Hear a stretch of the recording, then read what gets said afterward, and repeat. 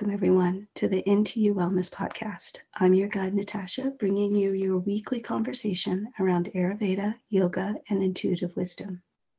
Stability. Today's episode is all around the importance of stability, how this quality affects our well-being on all levels from the physical to the emotional. What is stability? Well, let's look at stability as what it's defined as.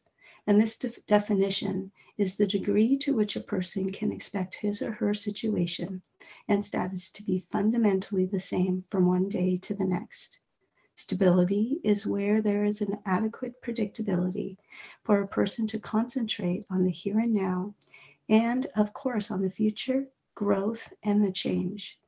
It's where small obstacles don't set off big crossroads. Stability does include both an external reality and the individual's interpretation of that reality based on their past experience and context. So why is stability so important? It provides a foundation that allows us to concentrate on our goals, pursue a life with purpose, and to maintain a connection with others. Stability affects our physical body, our emotions, our thoughts, and the mind as well as the economy. So let's look at stability within the physical body. Stability is the key to our mobility, our strength and balance, our power, and our flexibility. Without the quality of stability in our exercise or our yoga practice, then we are lacking the foundation of our structure, and we are being ungrounded and uncentered.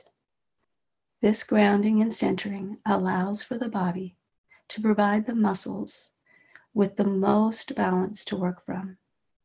This gives us the muscle strength and stamina, the power and flexibility to perform the exercise or posture with the greatest ease.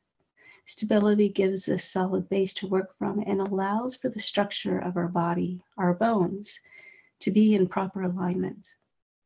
Our stability and the alignment of the body are interconnected and work together.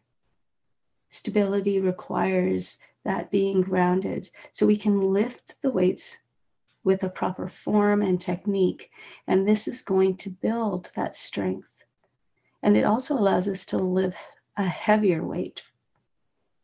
In yoga, stability assists with the balance and the ability to hold a pose with a sense of relaxation, or better said, even with this dynamic ease. When this sense of ease is in place, it also allows us to connect with our breath. And connecting with the breath is going to be beneficial to our overall well-being. Stability allows us the ability to control our body position, which this allows us to generate the optimum strength, power, balance, and flexibility. Now let's look at the realm of the mind, the thoughts and the emotions, and how stability affects these. Stability allows us to go through the flux of these thoughts and emotions, to allow them to move through, to acknowledge, and then the ability to move and adapt to the next thought or emotion without going into drowning ourselves in that one emotion or thought. It allows us to have that positive outlook on life and builds hope for a particular situation. It gives us the ability to not get stuck, to know that whatever we're experiencing in the moment will pass. The challenges that we face, we do it with that dynamic ease. And this is the reason meditation or prayer is so key to acquiring stability in the mind and the emotion, as it allows us to focus and bring some control to the thoughts and to the emotions.